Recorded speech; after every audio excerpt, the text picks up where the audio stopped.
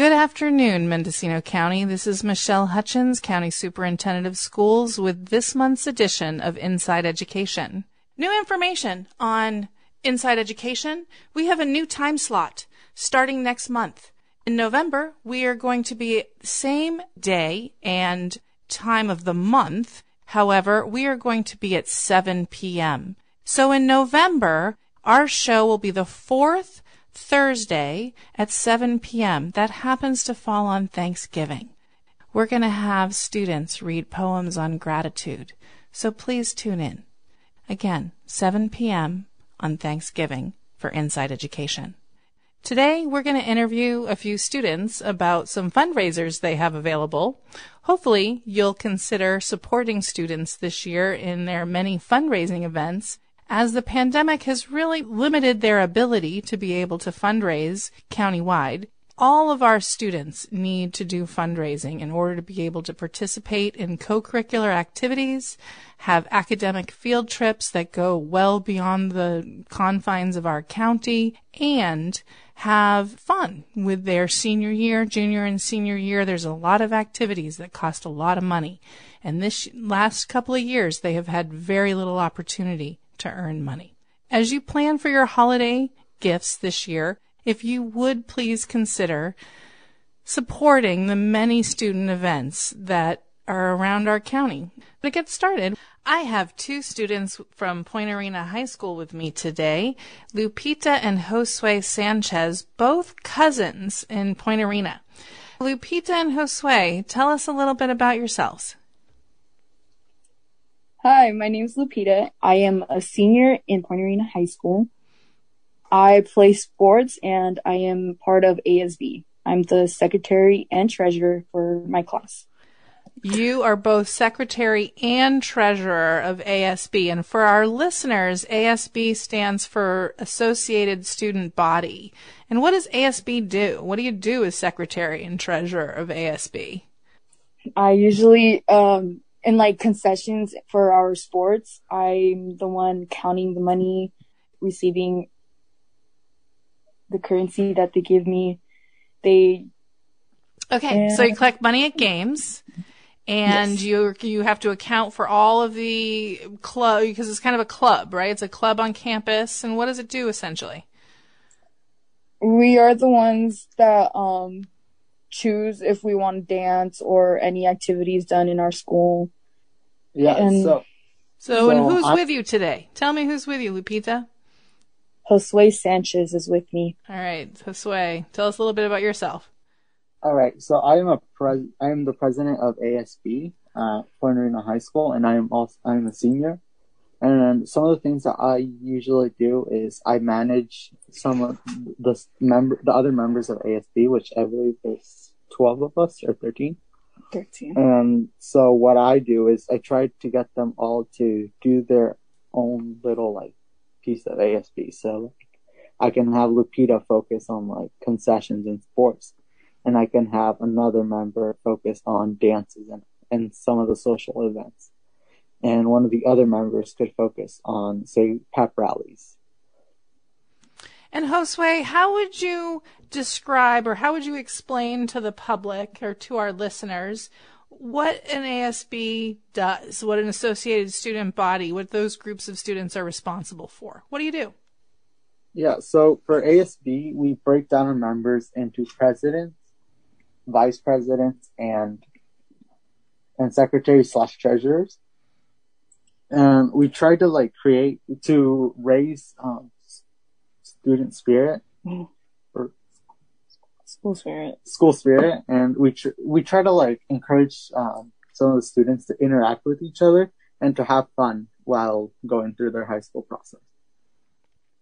So you set the culture. Yeah. You're about kid culture. Yeah. Awesome. What do you have for us today? We're approaching the holiday season.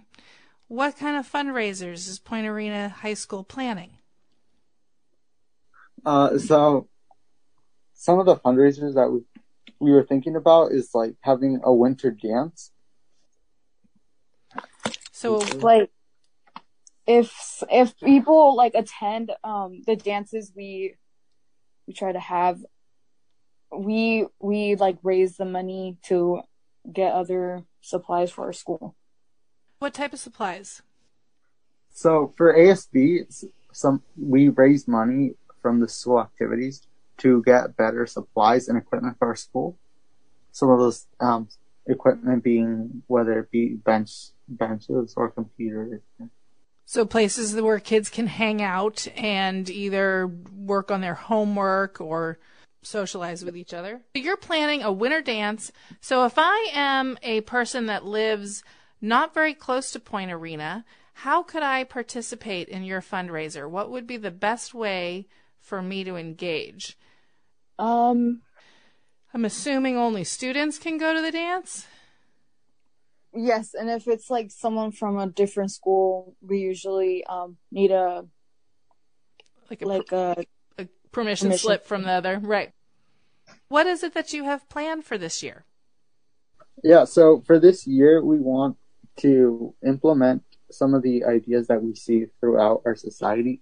And some of the things are like vending machines, and we want to also start providing free feminine hygiene products for some of our students. And we would also like to have more social activities where students can get to meet one another and to have more friends.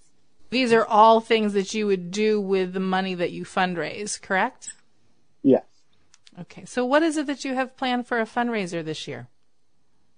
As for fundraisers, we want to have new dances. You want to do dances? So you're going to have, how often will you hold these dances? We were planning of having one in winter and one in the spring. So you'll have a big winter dance and a spring dance. Yeah. Are students from around the county allowed to attend this dance, or is it just students from Point Arena High School? Yeah, so what we want to do is to have people from inside our school interact with each other, as well as other students around the county to interact with Point Arena High School students. If I was a student from another high school and I wanted to come attend your winter dance, how could I do that? In order to attend our dance, you could be accompanied by another Point Arena High School student, and you would just simply ask them for a permission slip, and you could get that filled in. Another thing you can do is email us at our emails, and you can contact Point Arena High School in order to go to the dances. And what email should people contact if they wanted to attend the dance? They could contact gsanchez@pauhs.org or jsanchez@pauhs.org. Do you have a specific date of when this dance is planned yet? No. As of right now, we were talking about the success of the homecoming dance and game and how we could work to better organize ourselves. So how would people find out when your dance is once you make that decision? We have an Instagram page. Instagram page. Okay, what's that? Give me a sec. Okay, while he's looking that up, how would people get involved to help you plan the dance, prepare for the dance? Dances take a lot of work. It's not just a couple of students that put it on. How would people in Point Arena help you out? The best way is to donate to our ASB if they have like any idea of like decorations or anything. If they have something they don't use anymore for our dances or to like help us decorate, that would help us a lot. If people wanted to donate money to the Associated Student Body at Point Arena High School, how would they do that? Who would they write the check to? Where would they send it? So in order to send Point Arena High School a check, you would send a check to Point Arena. So you would send it to the address 270 Lake Street, Point Arena, and California at 95468. And you would write it out to Point Arena High School's Associated Body. Just to make sure our listeners heard that, if you want to donate money to Point Arena High School's Associated Student Body, you would make the check to Point Arena High School Associated Body, and you would mail it to 270 Lake Street, Point Arena, 95468. Yes. Okay. Yeah, and so other information that you could find about our dances and upcoming event can be found at our Instagram page, which is PAHS_ASB.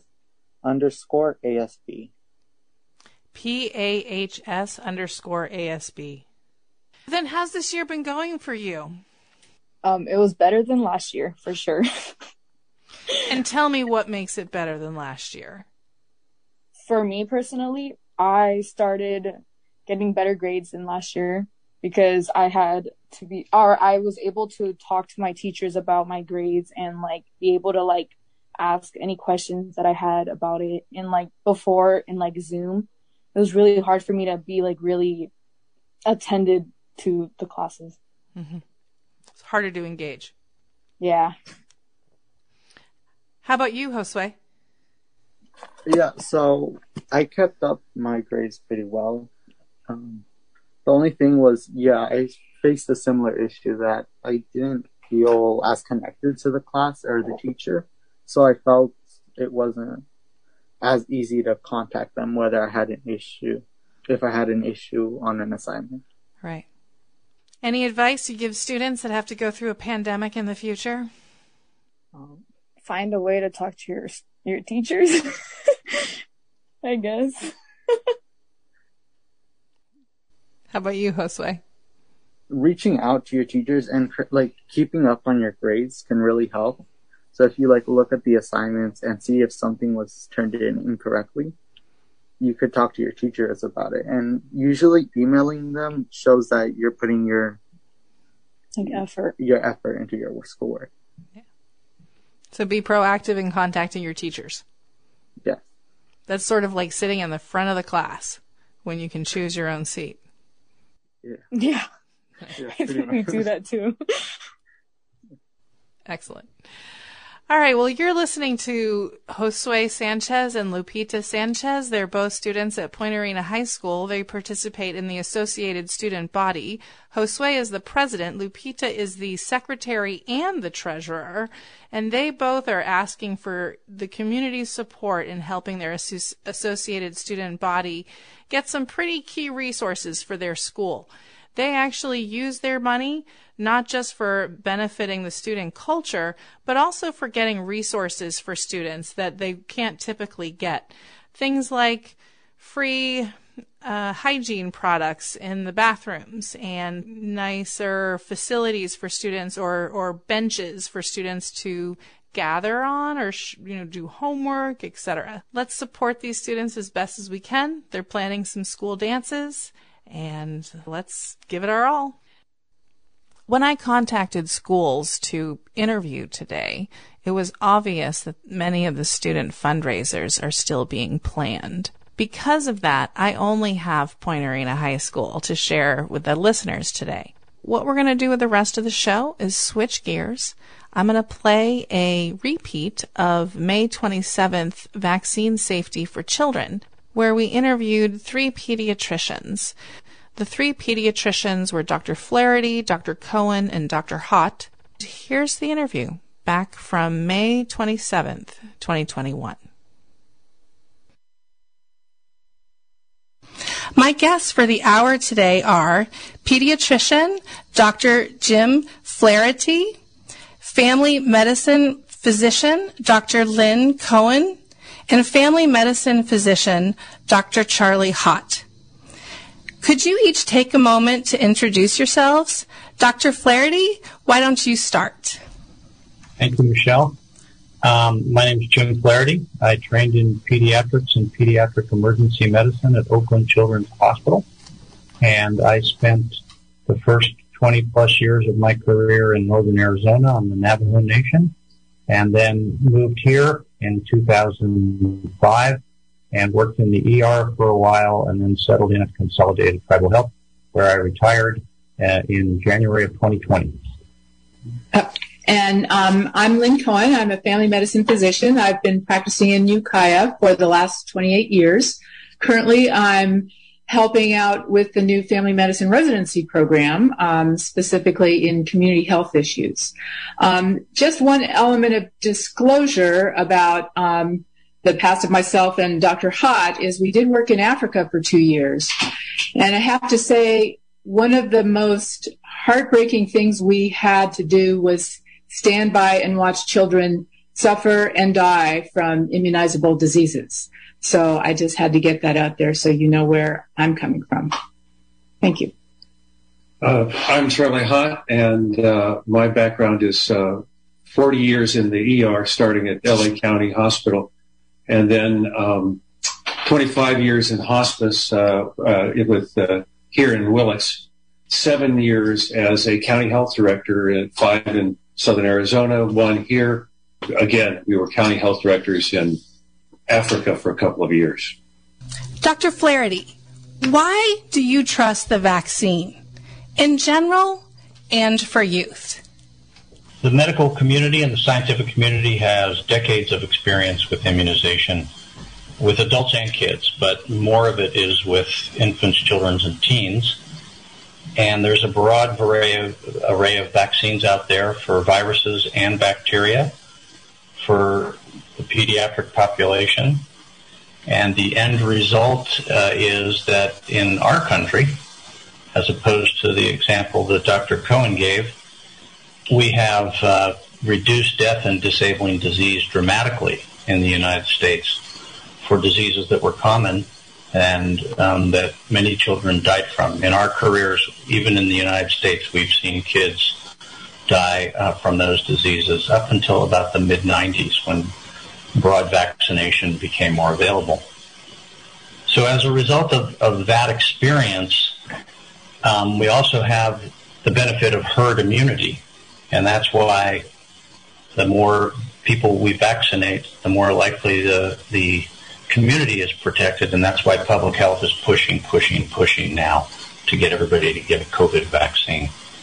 The science of immunization marches on, and in the past, most viral vaccines were called live and inactivated or killed virus. This COVID vaccine is new because it's the messenger RNA virus, at least the ones that are available to kids 12 to 17.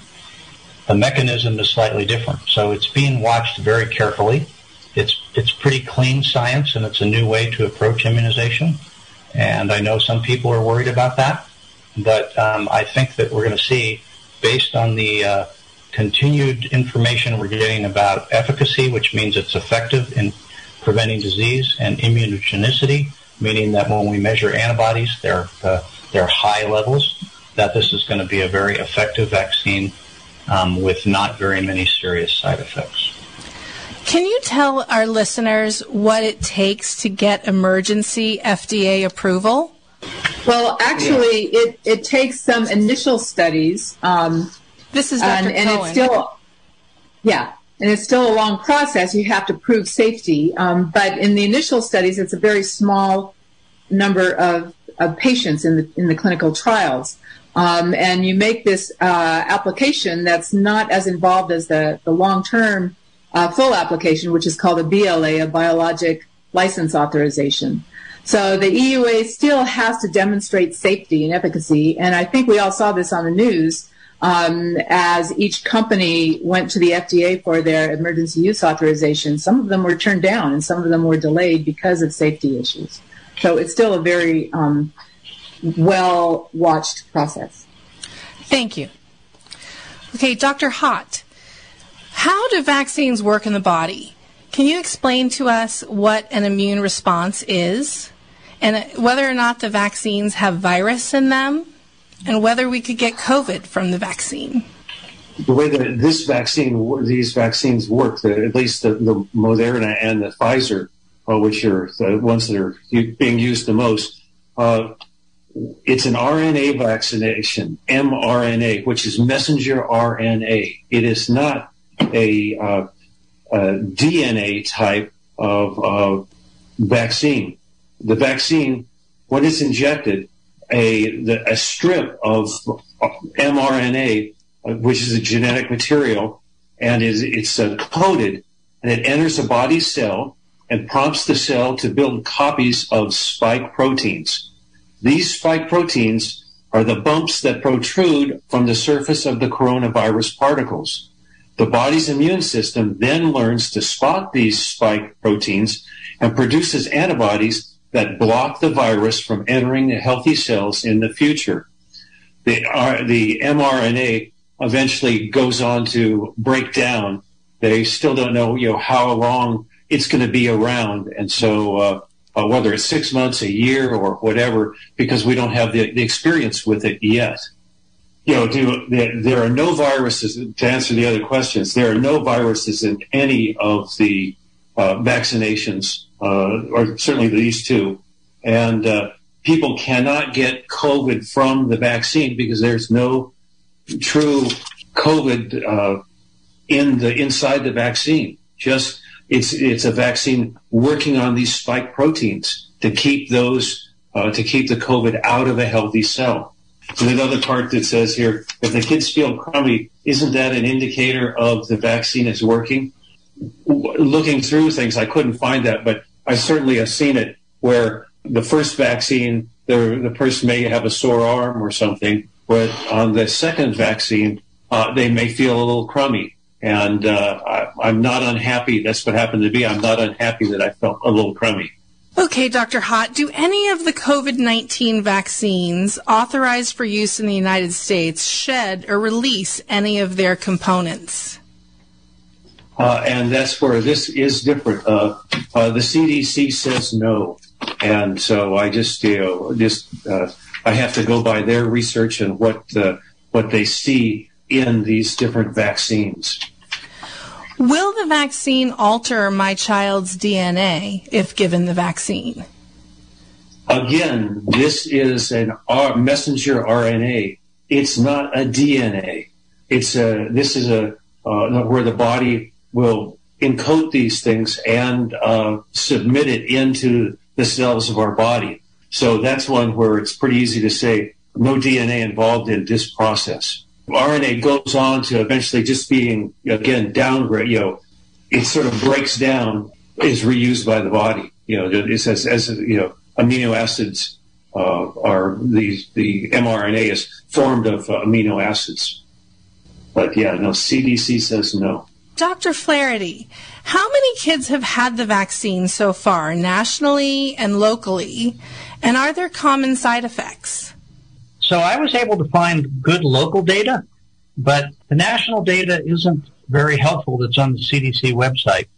And that's because they've added the 12 to 17 group to the entire population. They've just moved the lower age bar down and lumped them in with the entire group. Now, I'm sure the data is available somewhere, but I looked on the CDC website, and what I can tell you that I did find was that of the 370 million Americans, so far 165 million have had at least one dose, and the 12 to 17-year-olds are in that 165 million group, but I can't tell you how many of that 165 are 12 to 17.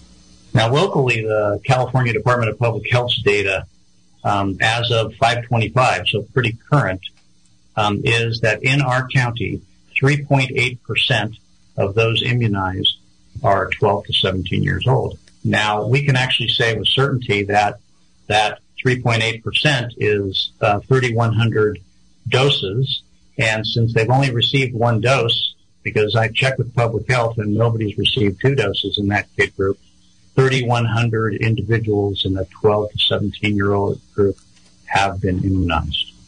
But they will need a second. Many of them will need their second dose. So that's good news. That's good news. We're in a county with 12,000 K-12 students. So with that number, that's high. It's a high percentage. Yeah. And so the other interesting bit of data that's a bit of an aside, though, is that, our county, California has its own census, and our county's census in 2019 was 86,750, and we've given 81,000 doses of vaccine in our county. Now, again, because some people have had 1 and some 2, it doesn't mean 81,000 people are immunized, but it means we've given an extraordinarily high number of doses, and that's pretty darn good so far. In terms of the side effects, before I answer the question about this vaccine and side effects, there's a word about side effects that we docs that we say to people, well, there's sort of three groups. There's allergic reactions, which are very, very, very, very rare. I could keep saying very, very many times more. And then there's local reactions where the needle actually goes in your arm. And then there's systemic reactions, which are, you could think of as flu-like symptoms. And then people have one systemic reaction or two or three or four. And the more you have, the sicker you feel. So right now, the information that's available is that the side effect profile for the messenger RNA COVID vaccine that people have received is comparable to the 18 to 26-year-old group, because they've bracketed all the studies by age group. So they don't want to compare it to 85-year-olds or 65-year-olds. So they're comparing it to the closest age group. And the rates of side effects are the same. Allergic reactions are incredibly low. And the majority of the reactions are a combination of local and systemic. And the number's pretty surprising. It's 90%, and that's what it's in the 18 to 26-year-old group. But it doesn't distinguish in that overall number if you had just a local side effect or a local side effect with a systemic side effect with one symptom or two symptoms or three or four. It's all lumped together. I couldn't get it any clearer than that. Your son's response was pretty typical. Okay. Yeah, I do want to share with the viewers or the listeners that my son is 12 and has been vaccinated. He felt fine after his first shot, and he's preparing for his second. Well, you are listening to Inside Education on KZYX. My guest today, I have three doctors with us today. We have pediatrician Dr. Jim Flaherty, we have family medicine physician Dr. Lynn Cohen, and family medicine physician Dr. Charlie Hott. And we're discussing the safety of immunization for COVID-19 with children age 12 to 18. Dr. Hott, what are the risks of COVID-19 if children do not get vaccinated? What does a bad infection look like for young people? The young people can contract this disease as well as the adults. Fortunately, their numbers are not as onerous as the adults. Right now, in terms of children, there have been basically 300 deaths. There is almost 4,000 cases of multi-system inflammation, and this can be a problem that can go on for weeks or months. In adults, it causes sometimes difficulty with long-term difficulty with breathing. It can cause it can affect the heart with myocarditis. And some of the kids have had this acute kidney injury.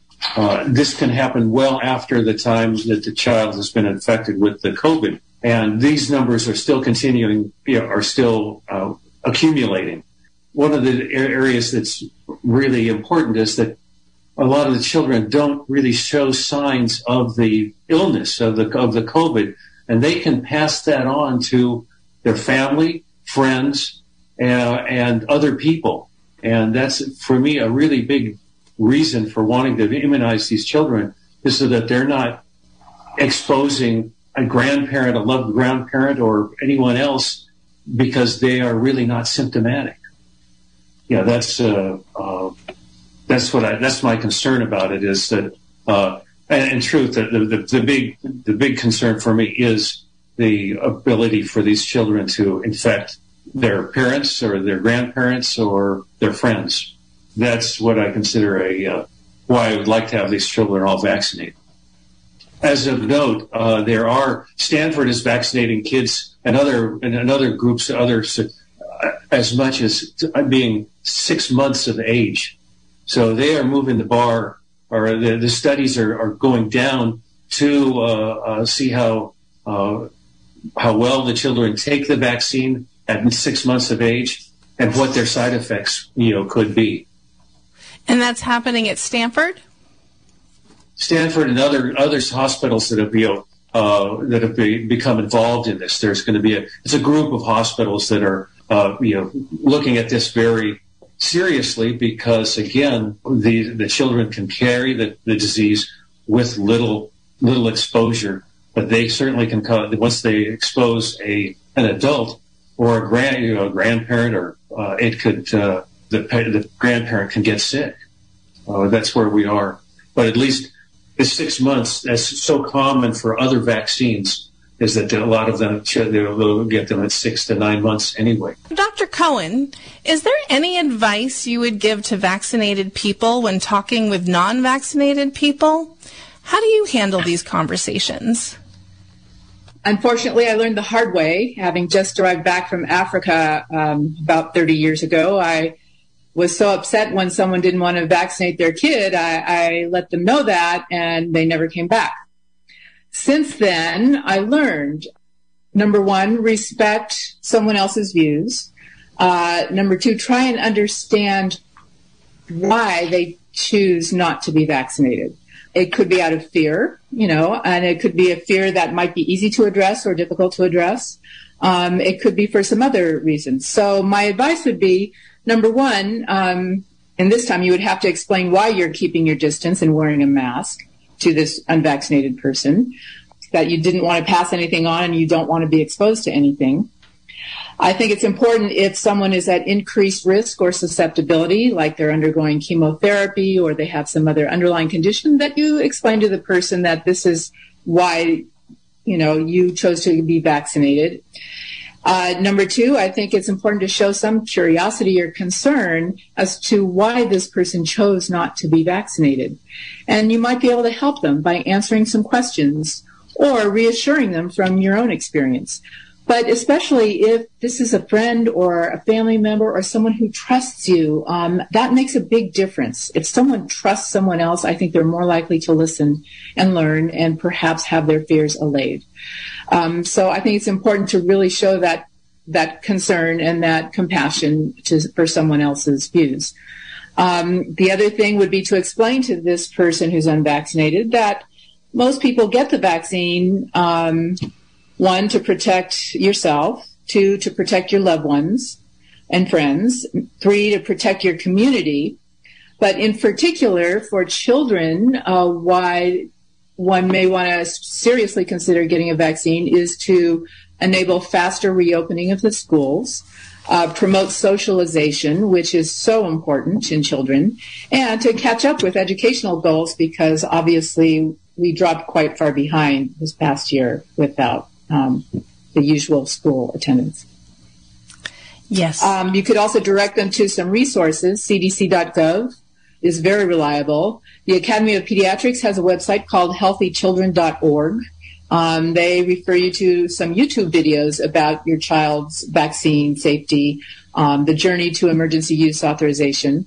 There's another organization called mothertobaby.org that also answers a lot of questions, especially for new mothers. Great. Thank you. So, Dr. Hott, are there pre-existing conditions that make the vaccine unsafe in children?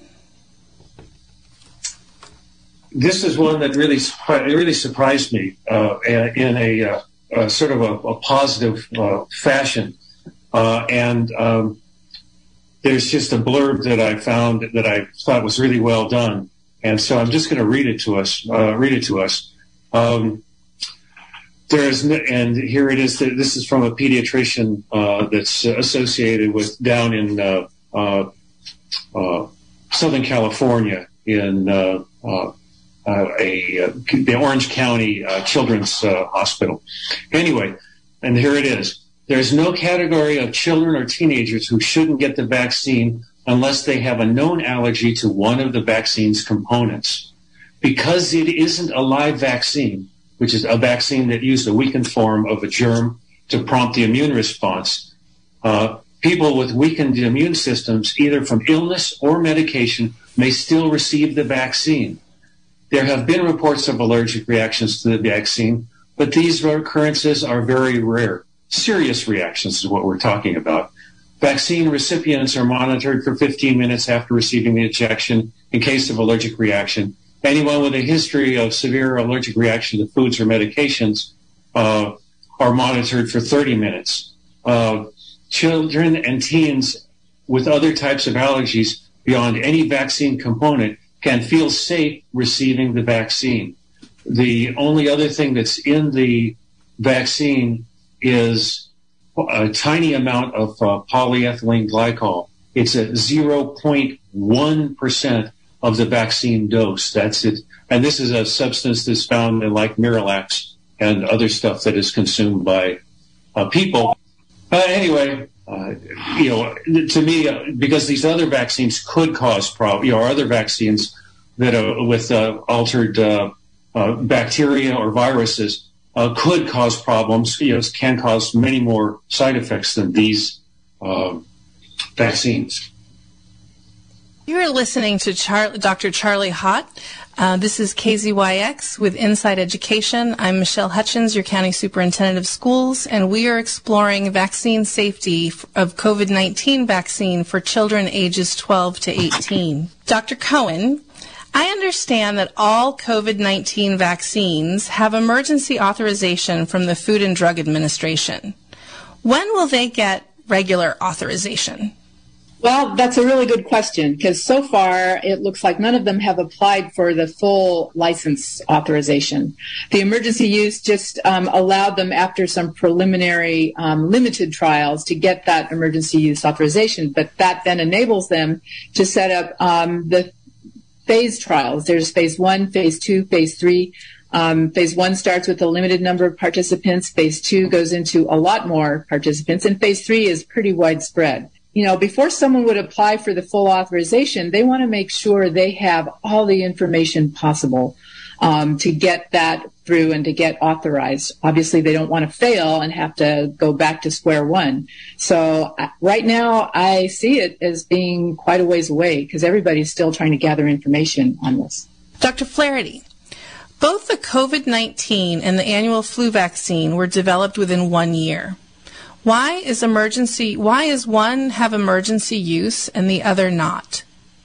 Michelle, the simple answer is that immunizing against COVID, as Dr. Cohen said, is an emergency due to the pandemic, and it legally requires the emergency use authorization from the FDA.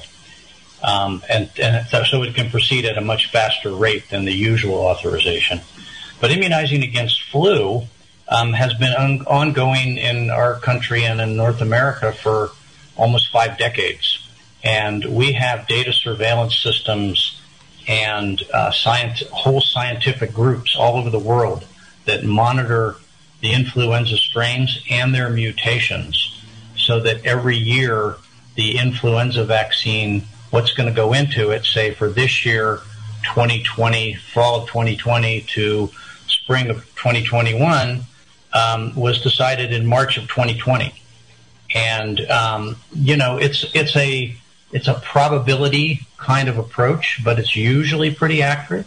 Sometimes it's not, but it doesn't require emergency use authorization. But once in a while it does. If you remember back in 2009, H1N1 emerged. It actually emerged in 2008, and we needed to have a vaccine against that because it was the predominant strain that was showing up in most places. So the vaccine was developed rapidly under an emergency use authorization. Our panel today is pediatrician Dr. Jim Flaherty, family medicine physician Dr. Lynn Cohen, and family medicine physician Dr. Charlie Hott. How old should a child really be before being vaccinated? Our experience in the practice of immunization, based on our knowledge of how the immune system works in infants and children and mothers during pregnancy and breastfeeding, shows that it's safe to even immunize newborns. We do that in the nursery. They get a hepatitis B vaccine.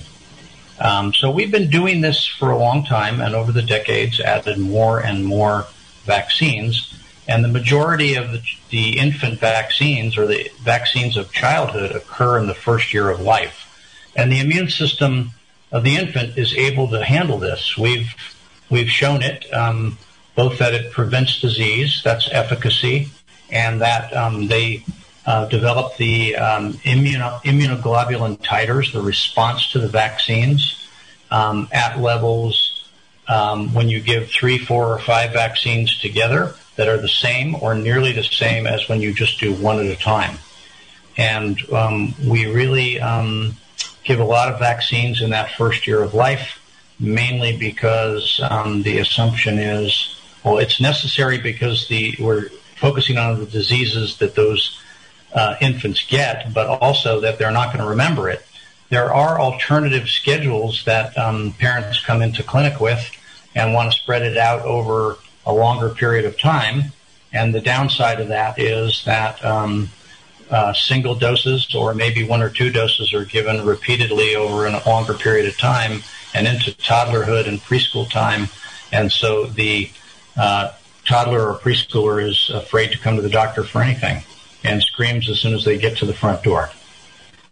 So this means that whether you give them individually or a bunch together, they are both effective. The other thing, though, that's important to say is that these diseases that we target have a fatality rate. They can kill children, and not all children, and we don't know why some people's immune system is able to fight it through an illness that's usually pretty severe, but they come out okay in the end, and then some don't. Clearly, it is related to somebody's immune system that we're slowly getting more information about over time, but the person's nutritional status is also comes into play too. Dr. Cohen, do we know the long-term effects of the vaccine in children? No, we do not know the long-term effects because the vaccine has only been given to children, even in trials, it's been less than a year. Like I say, we don't know, but what we do know is that there are long-term effects of getting COVID in children, and these are all related to the multisystem inflammatory syndrome, where you can get coronary artery disease, you can get pulmonary fibrosis, you can get developmental or cognitive abilities because of the inflammation in the brain, or from prolonged hospitalizations because of COVID. So we know the long-term effects of COVID. We don't know the long-term effects of the vaccine yet. So just want to update our listeners. I have a panel. This is Michelle Hutchins, your County Superintendent of Schools with Inside Education, and I have a panel of 3 doctors. We have a pediatrician, Dr. James Flaherty, and we have family and medical practitioner, Dr. Lynn Cohen, and Dr. Charlie Hott. Dr. Cohen, this next question is for you. What is likely the future of the COVID vaccine? Annual boosters like the flu shot? Do you believe it will become required for school attendance like other vaccines? Well, that looks like that younger kids possibly may begin getting authorized for vaccines later this year. And as Dr. Hott mentioned, Stanford is going down to as early as 6 months of age. But again, we want to make sure it's as safe, that we know as much as possible and that is safe before we would do that. In terms of annual boosters, my guess, and again, I have not seen anybody really, there's no definitive information yet, but because of these variants that are popping up very rapidly, and all over the world, just like the flu variants change every year, which is why the flu vaccine changes every year. So my educated guess would be, for now, the COVID vaccine is probably going to require an annual booster until they know more about the virus. School attendance, well, that's up to each individual state. California only very recently, in the last couple years, has made it required that everybody get a school vaccine without anyone excused unless there is some clear medical reason to do so.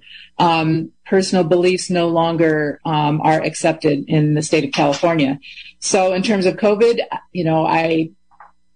I don't know. I don't think anybody knows yet what the state's going to do.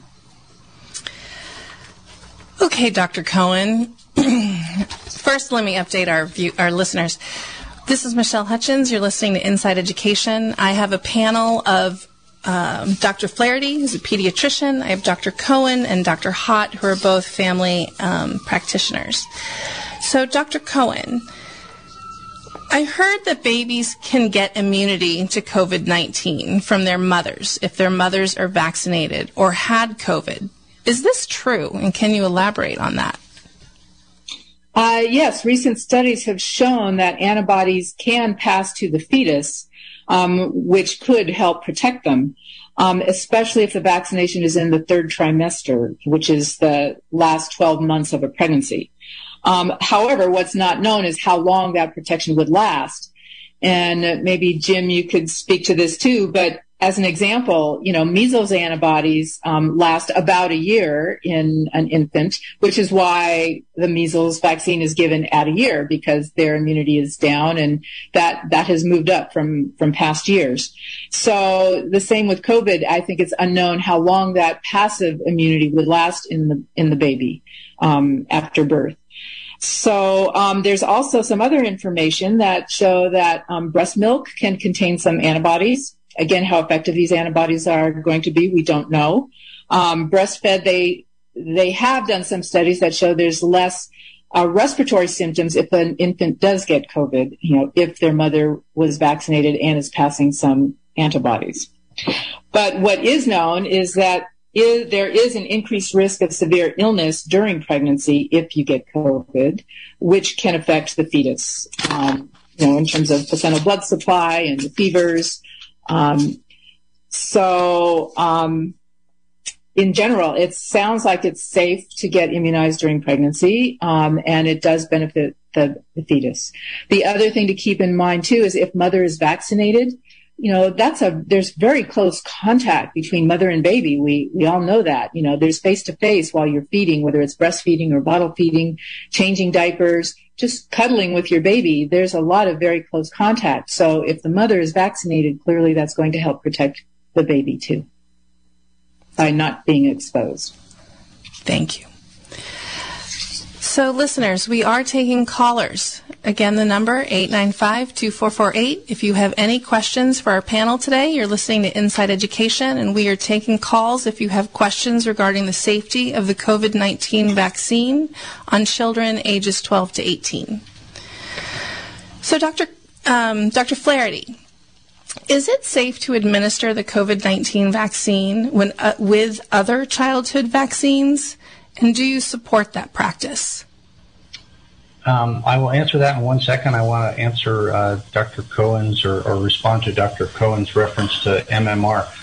My understanding on that, Lynn, is not so much that it's less or more immunogenic at given 12 versus 15 months, but there's a whole campaign to be done by one, as opposed to if a vaccine is given at 15, rather than wait, just move it to 1 year of age. So in answer to the question that you posed, Michelle, is it safe to administer the COVID vaccine with other childhood vaccines, and do I support this? My answer is yes and yes, or my answers are yes and yes, but I have a couple of qualifiers. Regarding the first one, is it safe to administer the COVID vaccine with other childhood vaccines? That might be occurring in physicians' offices because kids, if the office has the vaccine, then, kids have fallen behind on other vaccines during COVID, and they may be due simultaneously for ones they've fallen behind on or other ones by age. So that's a discussion that the parents are going to have with the pediatrician in the office on these vaccination campaigns that public health is doing, and in various communities throughout the county. We're only giving COVID vaccines, so it's not an issue there.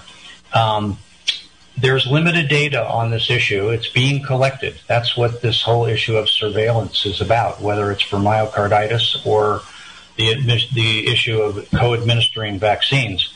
So the data is limited, and we don't have a lot of it.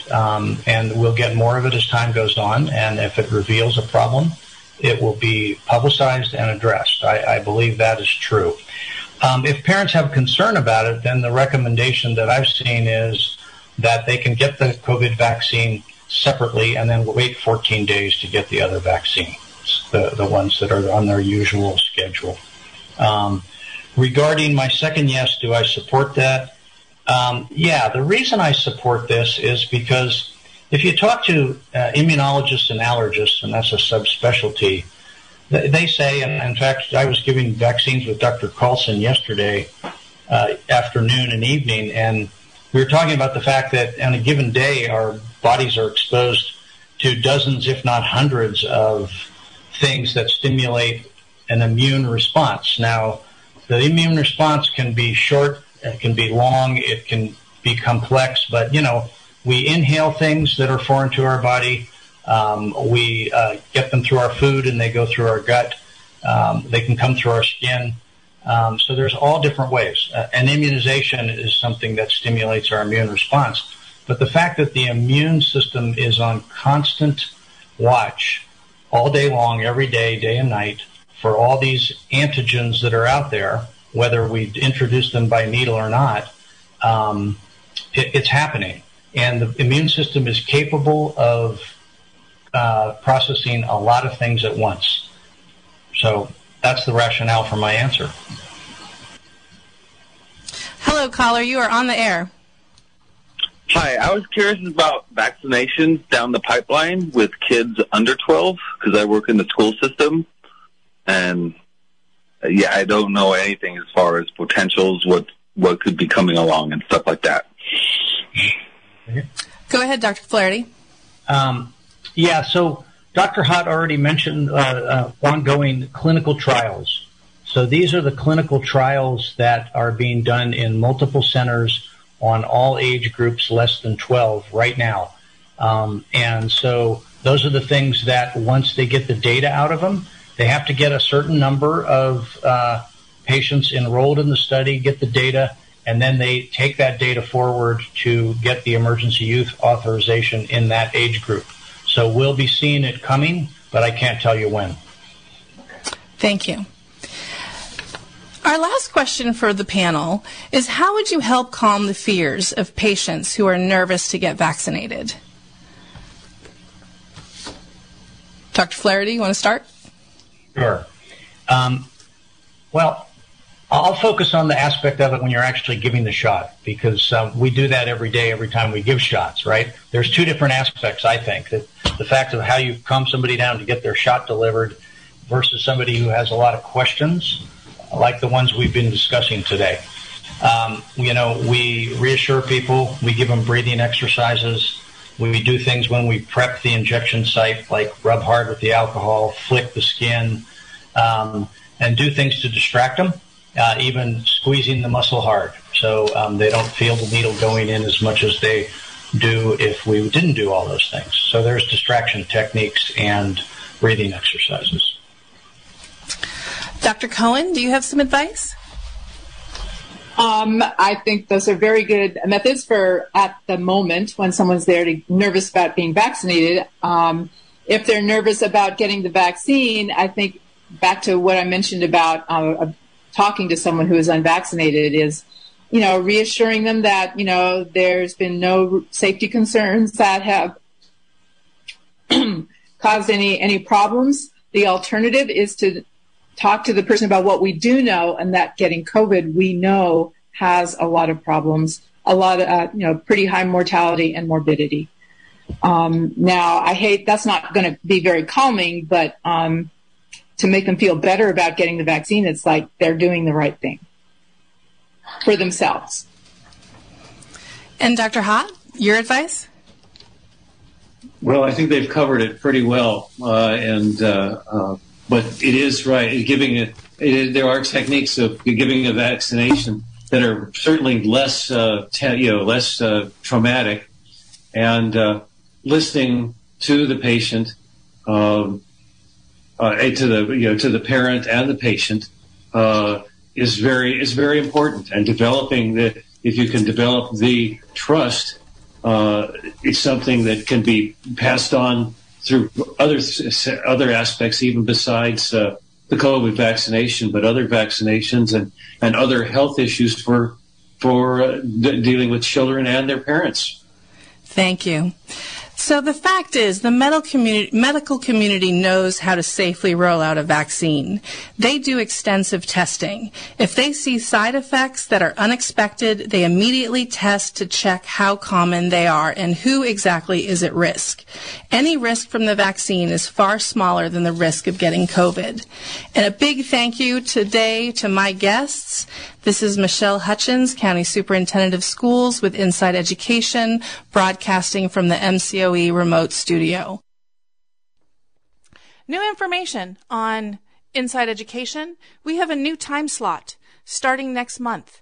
In November, we are going to be same day and time of the month. However, we are going to be at 7 p.m. So in November, our show will be the fourth Thursday at 7 p.m. That happens to fall on Thanksgiving. We're going to have students read poems on gratitude. So please tune in. Again, 7 p.m. on Thanksgiving for Inside Education. Thank you for listening. My name is Michelle Hutchins. I'm your County Superintendent of Schools. Thank you for listening to Community Supported Radio. This has been a production of KZYX Philo 90.7 FM, KZYZ Willits and Ukiah 91.5 FM, and Fort Bragg at 88.1 FM, Mendocino County Public Broadcasting. You can check out our website at kzyx.org to find more content like this, and consider donating by clicking the red donate button in the upper right corner. Thanks for listening.